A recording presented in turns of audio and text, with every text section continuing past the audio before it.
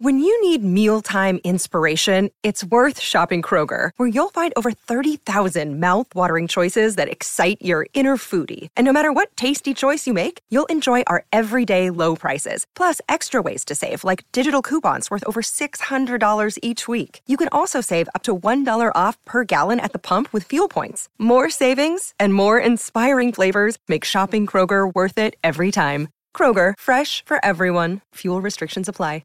Hey guys, join me for a conversation on the non-negotiables of trading, meaning a trading talk about whether there should be certain requirements needed to take a setup or whether they shouldn't, and how as a trader you can kind of go through the process of starting at one end of the spectrum and progressing to the other end, depending on how you mature and grow in your trading.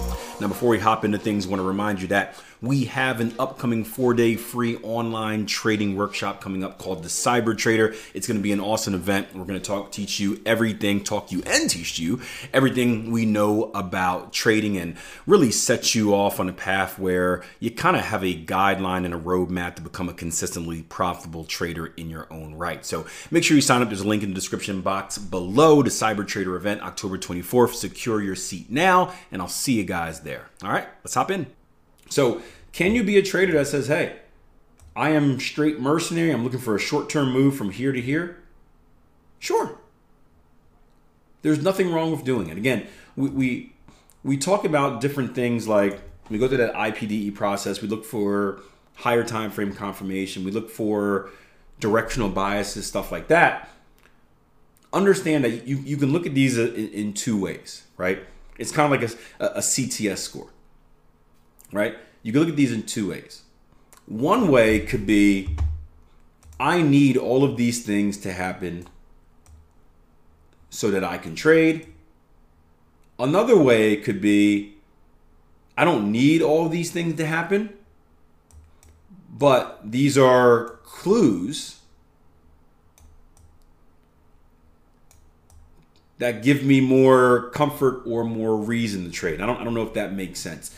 I think a better way to explain it. So, are you guys familiar with the CTS system? I can kind of tell you my personal story with it.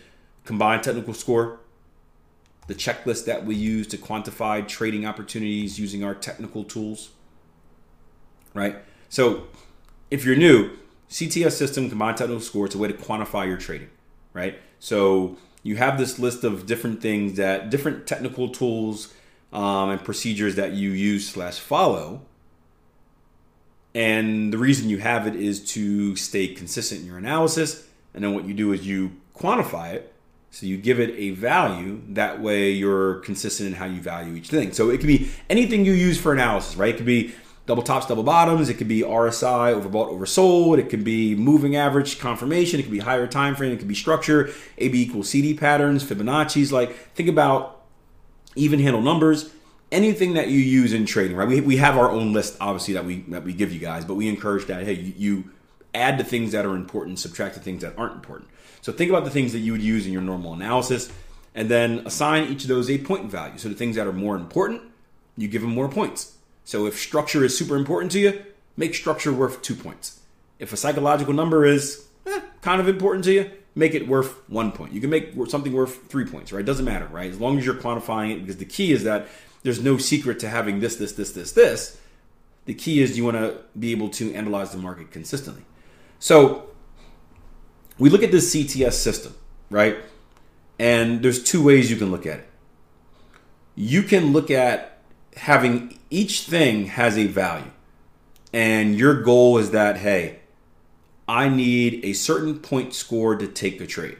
So if I need a CTS 7 to take a trade, it doesn't matter where I get these 7 points from, as long as I get 7.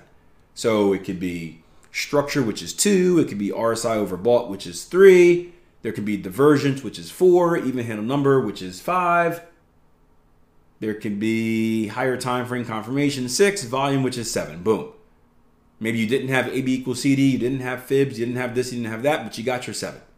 That's one way of doing it, right? I don't care how I get my number, right?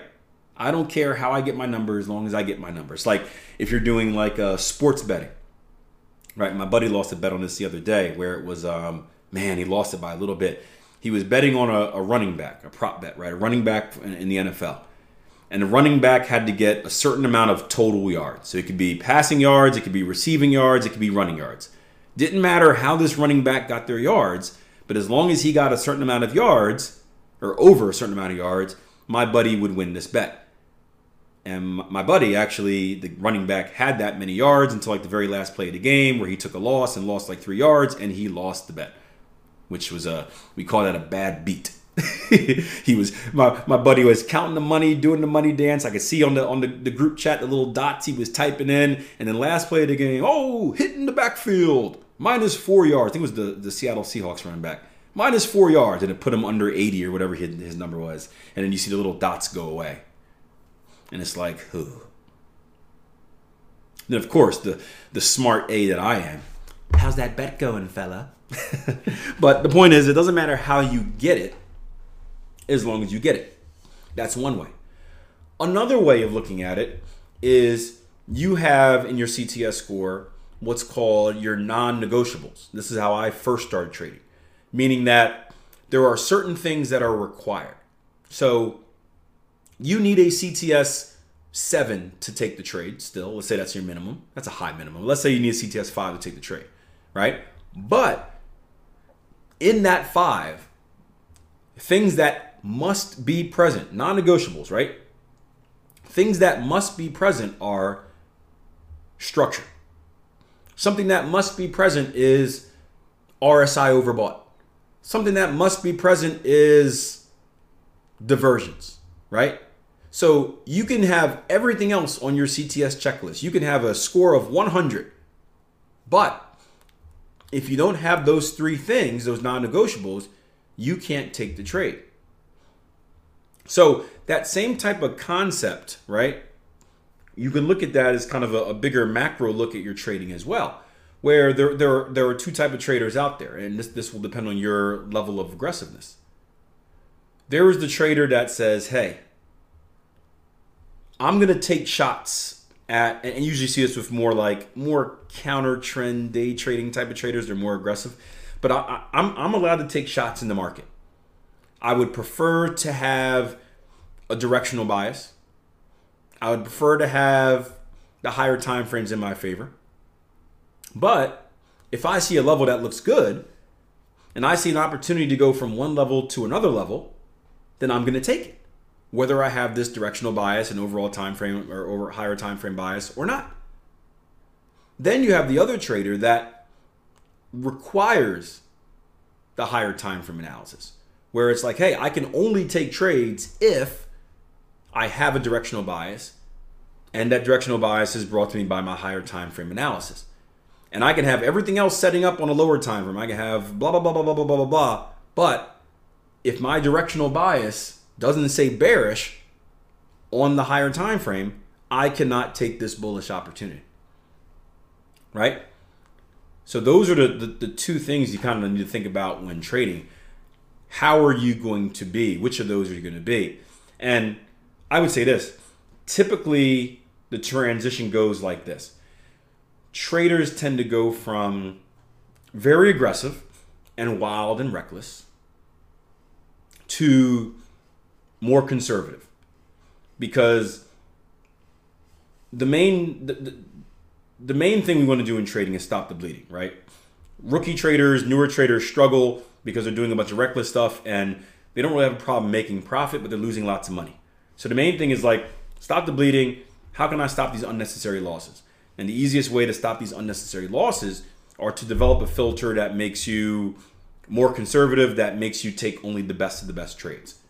And the best of the best trades tend to come when you have an overall, higher time frame bias. So you see traders go from crazy and reckless, wild and crazy, to more conservative, more strict, kind of boring, less trades. Then what happens is you get more mature as a trader and you get more experience, your knowledge grows, you just get better, right? You get better. Now you start to add back more of those other trading opportunities you were taking before, but you have a new filter. That new filter is your experience, where you're adding some of those old trades back, but you have enough experience and knowledge base to kind of filter out which ones were worth taking the shot on and which ones weren't. You guys follow me on that? You're not taking all the wild and crazy trades you were before, but you're able to be like, okay, that was a dumb one. Probably never should have taken that one. But this one, like this is worth it. And then it goes back to the conversation we had last week about, hey, managing my risk. Whether it's, hey, I'm going to take a shot on this. I don't have my higher time frame bias, but I'm going to use a half position size, right? So it's a little bit more risky of a situation. So I'm going to half my risk, right? Instead of doing a 2% risk per this trade, I'm going to take a 1% or a 0.5, something like that, because it's a more risky situation. Or saying, hey, this is a more risky trade, but man, this risk reward is like a 4-to-1. So this trade is worth it. But if this were a 1-to-1, I wouldn't take it, right? Now you have those other elements that you can introduce where it's like you start to have this discretion. You start to have this better judgment in when you should go for it and when you shouldn't, right? I'm trying to teach my kid this in soccer right now. He's a striker, and they're teaching him the press. And he doesn't understand pressing at all, right? So what he does is every time the other team plays out from the back, he just runs as fast as he can to try to press the guy at the ball, and then they pass it away from him. And then he runs as fast as he can to the other guy at the ball, and then they pass it away from him. So he keeps running as fast as he can, and they just keep passing it away from him. And he's the only one up there, and then he gets tired, right? But if you follow any type of soccer or anything like that, right? There's no team that presses, even like old school like NCAA basketball, where you do like full court presses like that. You can't press a whole game. You're gonna get gassed. You're gonna get exposed. So you have to kind of pick your moments, right? We saw this the other day I was watching who is it? Arsenal, right? And Man City. And you pick your moments when to press and you go for it, and then you pick your moments when not to press. Or like old school Kentucky basketball. You pick your moments when to press, you pick your moments when not to press, and you kind of make those decisions based on the coach yelling at you, obviously, but based on what's happening in the game. And you try to find those best moments and take advantage of them. It's very similar with trading, where you have these opportunities like, hey, this is one that is worth the juice is worth the squeeze, right? In this opportunity, I never understood what that meant, but the juice is worth the squeeze in this opportunity, but in another opportunity, it's not. And it's about consistently making those judgment calls and trading. So there's, I bring all that back to just say that, whenever you hear me say like, hey, this could be a trading opportunity, but it's not a trading opportunity for me, that's what I mean. There is opportunity for you to say, hey, lower low, lower close, I'm going to trade it down to this area, right? But you have to make sure it's the right opportunity for you.